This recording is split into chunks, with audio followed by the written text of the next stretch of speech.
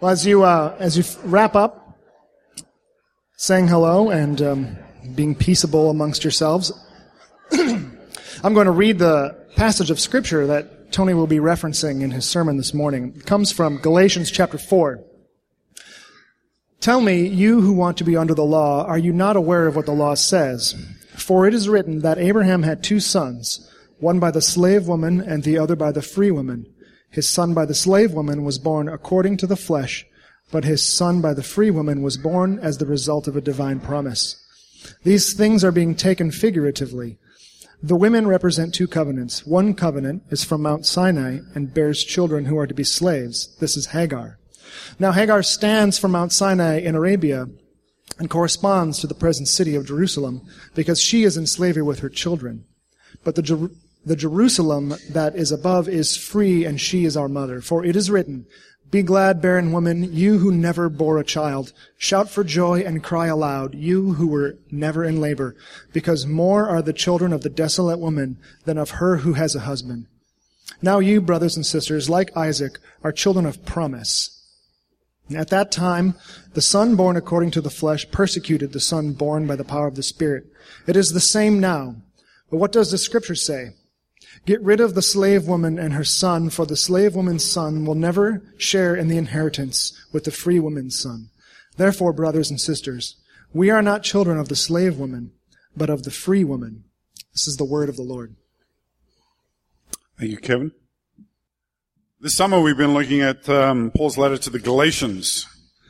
This was a circular letter written to a group of churches that Paul had planted, that he had established in what is today central Turkey. And it is actually probably the first writing in the New Testament. This is very early. And it addresses one of the first conflicts in the early church, a debate or a dispute between Jewish Christians and Gentile Christians. Jesus was Jewish. All the original leaders of the church were Jewish. The apostles were Jewish. They brought this Jewish culture with them into the church. And some of them were saying to the Gentile Christians, Jesus is a Jewish Messiah. To be a real Christian, you need also to become Jewish. Paul, himself a Jew, is adamant that all you need is Christ alone. Only Jesus.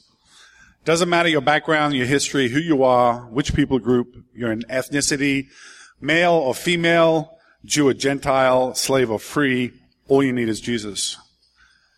And so the letter to the Galatians is a passionate, and Paul is very passionate in this letter. Oftentimes he has these run-on sentences as he spews out words. Paul is passionately defending the principle of the gospel. Freedom in Jesus Christ alone. It's what it's all about, this letter, and it is a great place to go to if you want to understand the gospel and Christian freedom. And you see it right here in the first verse that we're looking at here, verse 21. Tell me, you who want to be under the law, are you not aware of what the law says? The law Paul is referring to is the law given to Moses on Mount Sinai, and he comes down the mountain and he gives it to Israel. You can sort of summarize it in the Ten Commandments. How to relate to God, how people should relate to each other to become a holy people. And those under the law, he's referring to Israel, the nation that was created by God's law. And so Paul here is explicitly challenging those who would claim that to be a good Christian, you also need to be a good Jew and to live under the law. That's the essential argument. So let's look at Paul's argument.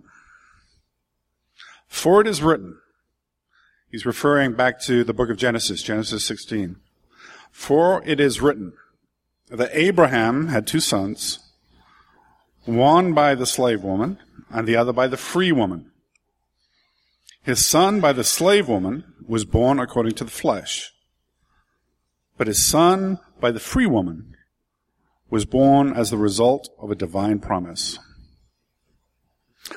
Now this is a bold move by Paul. He's referring back to the founding story of Israel, how they understand themselves. And so to understand his argument, we have to look at that story. And I'm going to read it to you. If you have a Bible, this is Genesis 16. It's the whole chapter. And it's the story of Abraham and Sarah and Hagar. Now Sarah, Abraham's wife, had borne him no children, but she had an Egyptian slave named Hagar. So she said to Abraham, "The Lord has kept me from having children. Go sleep with my slave. Perhaps I can build a family through her." Abraham agreed to what Sarah said. Now we've seen before, when we looked at the idea of covenant, that God had made a covenant with Abraham. And he had promised him that through his descendants, God would bless the world. You can't have descendants unless you have children. And so God had promised children to Abraham and Sarah. That was his promise. And what we see here is their doubts.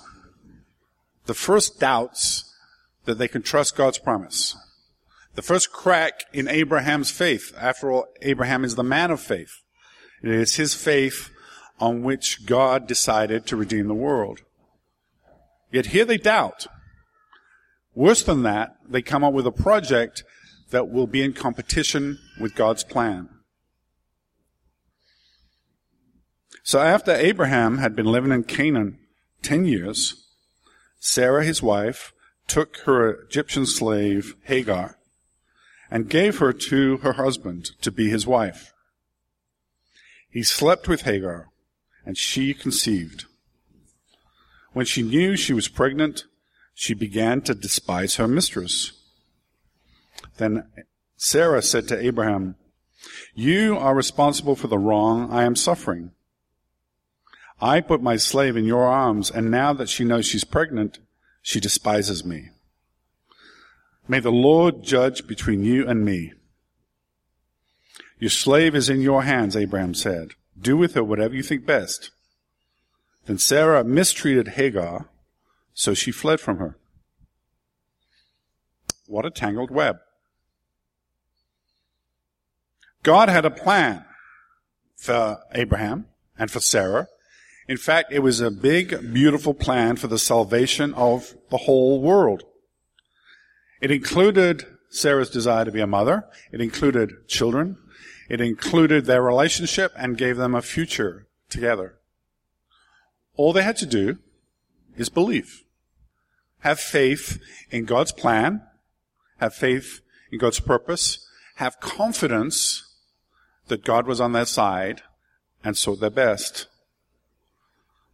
But for Sarah, becoming a mother had become more important than trusting God. More important than God's word. More important than his promise. More powerful than God's plan for her life and his promise to love her.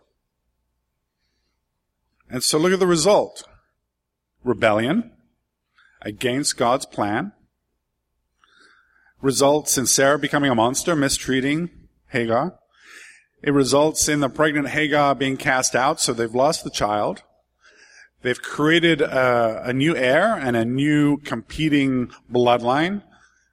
Human doubt, human faithlessness causes grief.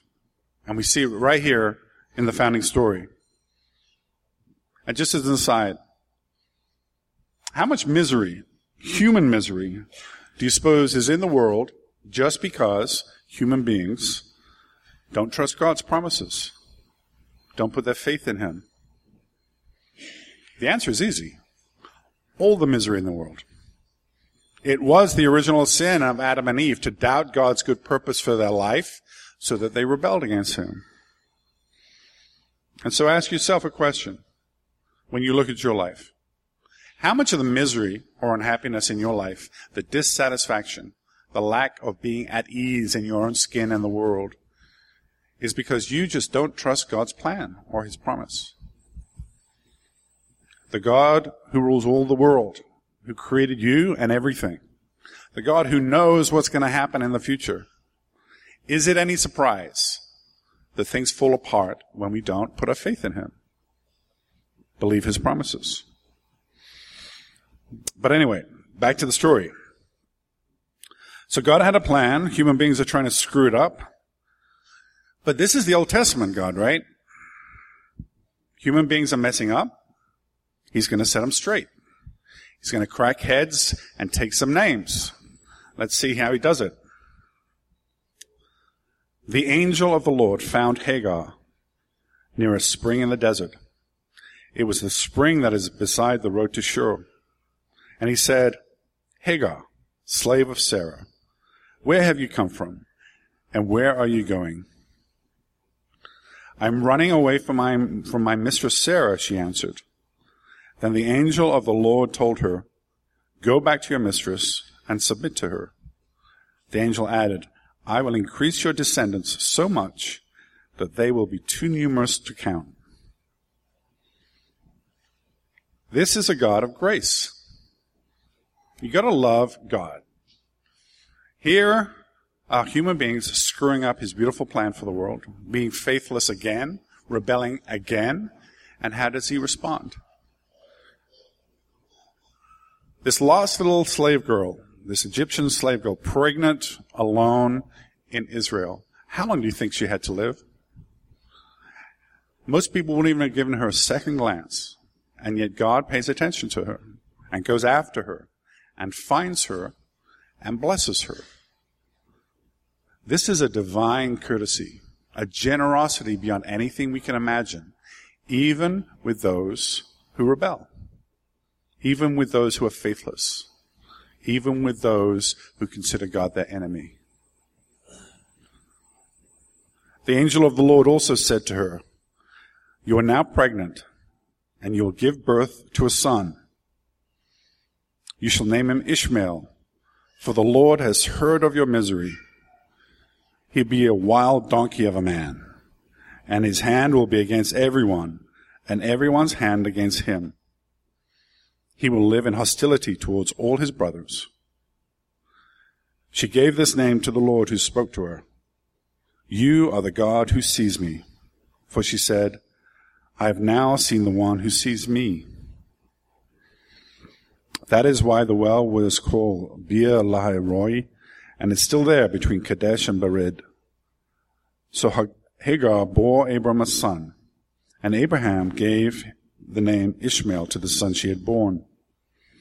Abraham was 86 years old when Hagar bore him Ishmael. So Hagar gets blessed. She doesn't get punished. What about Sarah, the instigator?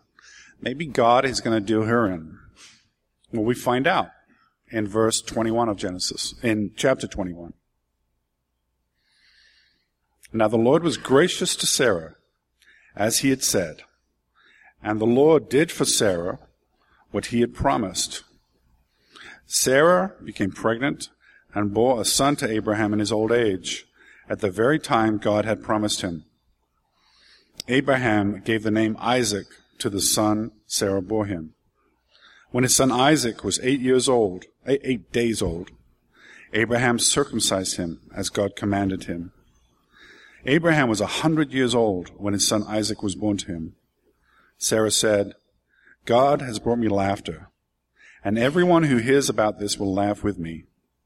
And she added, who would have said to Abraham that Sarah would nurse children? Yet I have borne him a son in his old age. So there's the story, the founding story. We see a God of grace, a God who brings plans of salvation to the world, and we see faithless human beings rebelling, doubting, turning away from God's plan. And yet we see a gracious God continuing to work. Not giving up, not going to plan B, but continuing to work through sinful, rebellious, unfaithful human beings. People just like us, by the way. So let's see what Paul is going to do with this story. Remember, he said, verse 22 up here, for it is written that Abraham had two sons, one by the slave woman, and the other by the free woman. So now we know the two sons, Isaac and Ishmael, and we know two women, Hagar, the Egyptian slave woman, and Sarah, Abraham's legal Jewish wife. They now are both his legal wives, by the way. Verse 23. His son by the slave woman was born according to the flesh, but his son by the free woman was born as the result of a divine promise. According to the flesh, it's a bit of a misleading translation, this word flesh. It doesn't mean lust necessarily. It doesn't mean all of being about the body. It refers more to sort of human existence and will as opposed to God. So what Paul is saying here is that Ishmael was born, or the idea of his birth was cooked up as a human plan. And the contrast here is with the divine plan, the divine promise that God made to Abraham, that one of his descendants would start their lineage through which the world would be blessed. So you have human meddling, creating Ishmael, and you have the divine promise represented in Isaac. And as I say, this is the foundational story, both for Israel, because Isaac's son is Jacob, and Jacob has 12 sons who become the 12 leaders of the 12 tribes of Israel and the nation of Israel. And Ishmael is recognized by Arabs as the patriarch of the Arab people. He also has 12 sons, and Muhammad, the prophet who founds Islam, is one of his descendants. So here you have the foundational story of Israel and of all the Arab people. And it's no wonder that there is conflict between them. It starts right here. Notice, by the way, Paul's boldness. He is taking the foundational story of Israel, the Jewish people, and now he's going to invert it. He's going to challenge those Jewish Christians with their own story, to challenge their teaching. So let's see how he does that. Verse 24. These things are being taken figuratively. Now, I don't know why they translate it figuratively. The Greek word there is allegoruma. So the Greek word that we get the English word allegory from. So this really is an allegory. And of course, an allegory is where you take a story and you take the elements of that story, but you assign different meanings to the elements. So different people, different things represent something other than their literal meaning. The women represent two covenants. They are allegories for two covenants. One covenant is from Mount Sinai and bears children who are to be slaves. This is Hagar. Now Hagar stands for Mount Sinai in Arabia and corresponds to the present city of Jerusalem because she is in slavery with her children. So Hagar represents, or is a metaphor for, what happened to Israel at Mount Sinai. What happened? Israel was turned from slavery into a holy nation by God's law. God gives the law to Moses, Moses gives the law to Israel, and Israel becomes the holy nation. Essentially, you summarize all that in the Ten Commandments. But as we've seen in previous Sundays, the law itself is not positive. The law is negative. Thou shalt not. Thou shalt not murder. Thou shalt not commit adultery. Thou shalt not covet. The law in of itself is not positive. It does not tell you how to live, how to be free, how to flourish. It tells you negatively where the landmines are, what not to do if you want to be happy. The law by itself is not a source of freedom.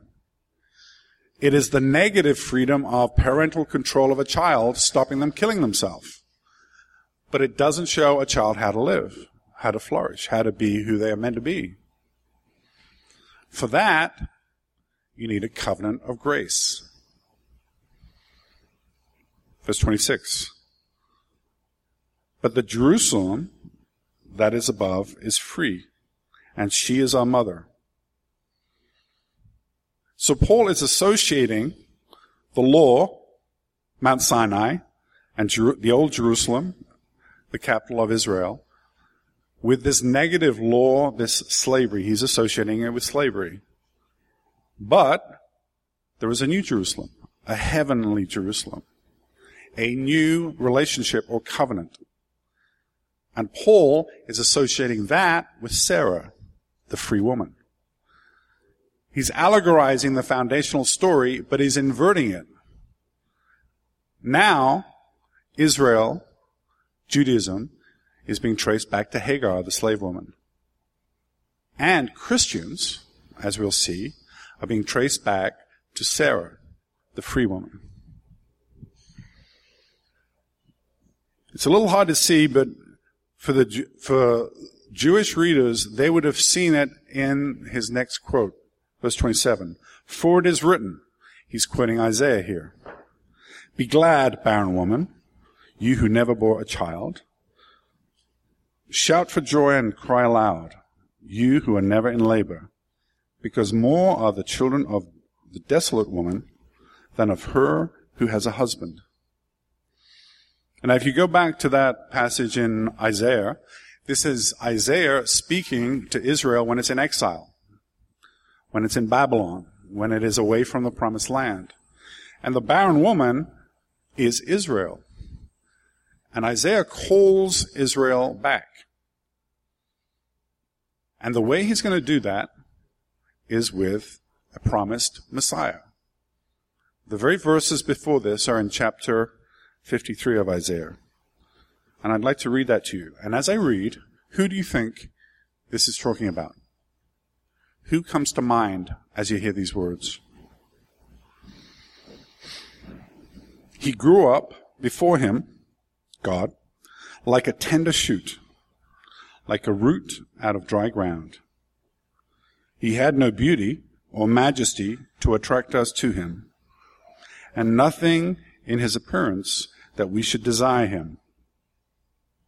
He was despised and rejected by mankind, a man of suffering and familiar with pain. Like one from whom people hide their faces, he was despised, and we held him in low esteem. Surely he took up our pain and bore our suffering. Yet we considered him punished by God, stricken by him, and afflicted. But he was pierced for our transgressions. He was crushed for our iniquities. The punishment that brought us peace was on him, and by his wounds we are healed. We all like sheep have gone astray. Each of us has turned to our own way, and the Lord has laid on him the iniquity of us all. Who does that sound like? Remember, Paul is inverting Israel's founding story. And he is pointing to Hagar, the slave woman, as really the source of what's happening in Israel in the present day. And he's pointing to Sarah as the fulfillment of this promise that a Messiah will come, and that Messiah will be the salvation of Israel, the salvation and blessing to the whole world.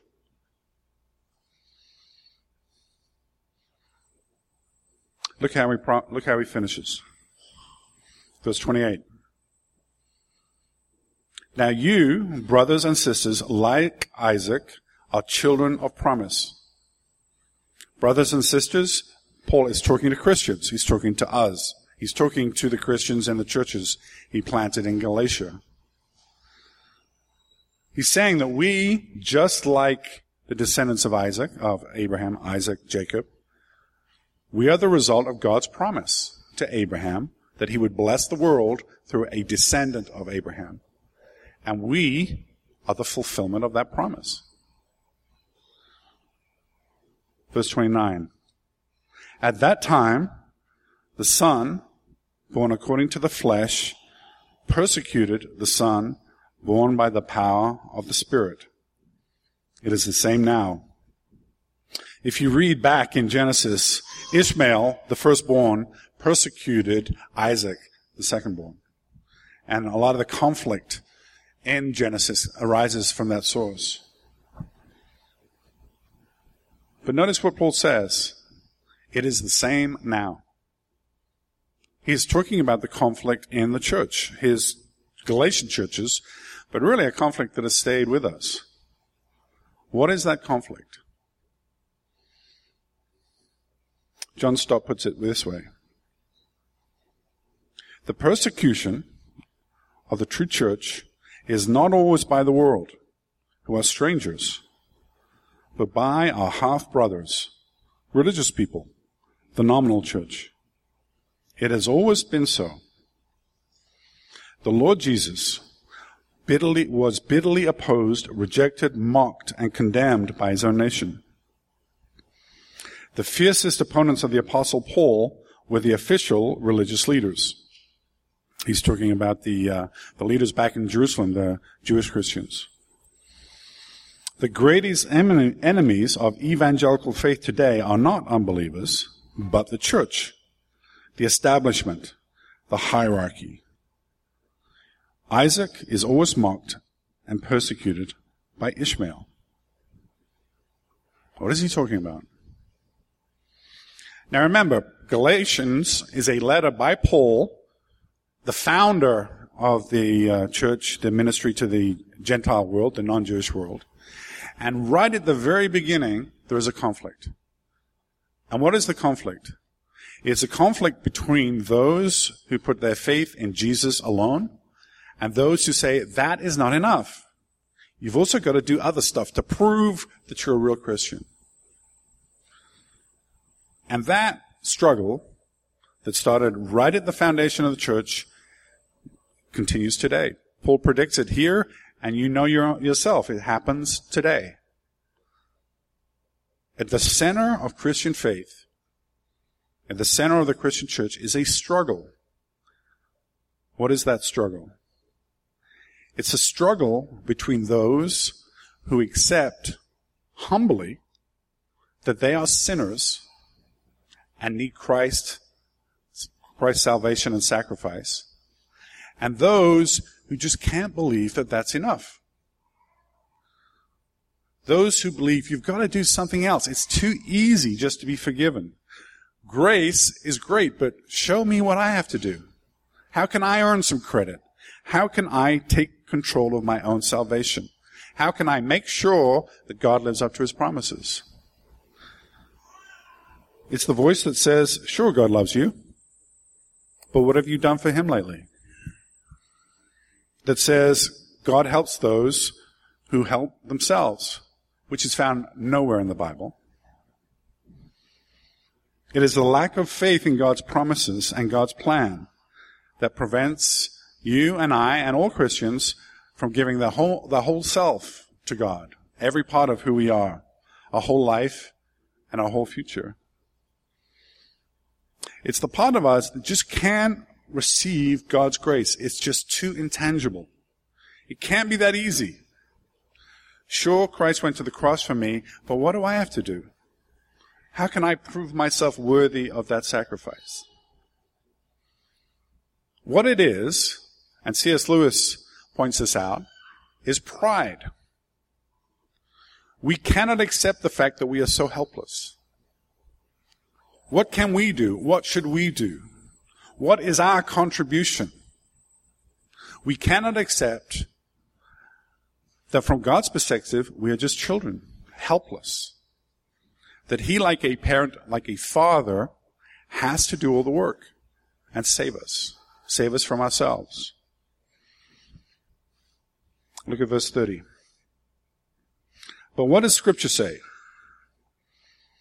Get rid of the slave woman and her son, for the slave woman's son will never share in the inheritance with the free woman's son. Therefore, brothers and sisters, we are not children of the slave woman, but of the free woman. Remember, Paul associates the slave woman, Hagar, with Mount Sinai, with the law of Moses, with all the rituals and ceremonies and practices of religion.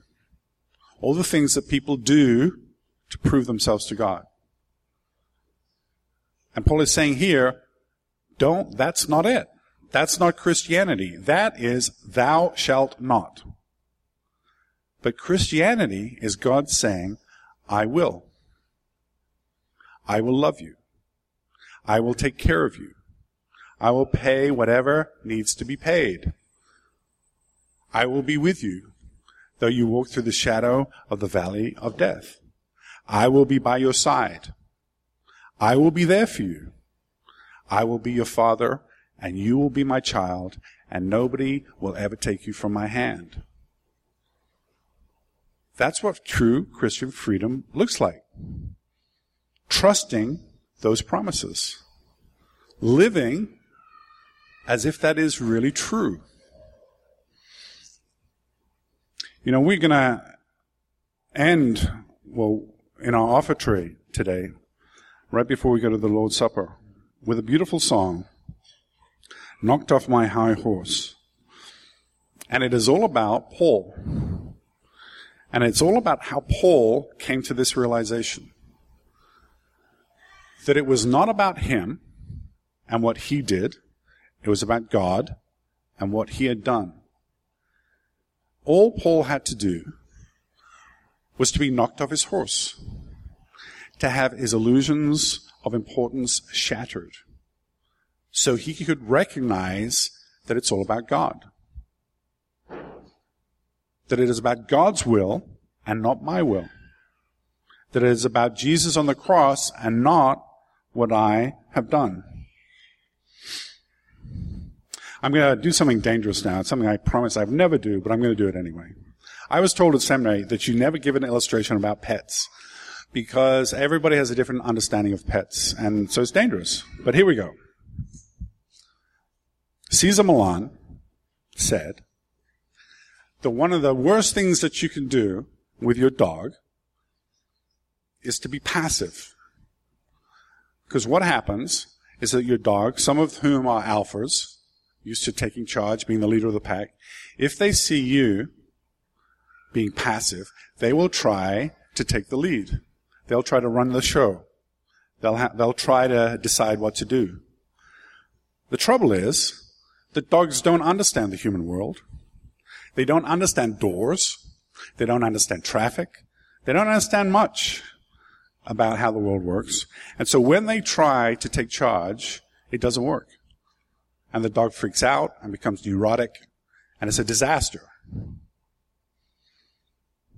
So here's the illustration, allegory. Dogs and human beings. God and his children. Who understands the world? You or God? Who knows how your life should run? You or God? If you try to run the show, you're going to become like one of those alpha dogs who becomes neurotic. Because it's just too big. You're going to screw up. You do not have the control that you think you do, and you're not nearly as smart as you need to be. But if you believe the Bible and Christianity, and you can trust that God is on his throne, and the world and your life is unfolding as it should, then you can relax. You don't have to run the show. It's not all about you. You can start to experience what it means to be a child again, to be led, to learn under the tutelage of someone who loves you like a father, to be free in a world made safe by the creator of heaven and earth. That is true freedom. That is what Paul is calling us to right here. Trust God, believe his word, know that he loves you, and you'll be free. That's the Christian gospel. Let's pray right now. Gracious Father, we thank you that in Christ you have done everything that needs to be done. You have paid the price, a price that we could not pay. You have, in him, revealed yourself and your love to us. Help us, Lord, trust you. Protect us from pride. Help us to be humble. Do away with our illusions about our own self-importance. And help us, Lord, receive your peace and your love. We pray for that in Jesus' name. Amen.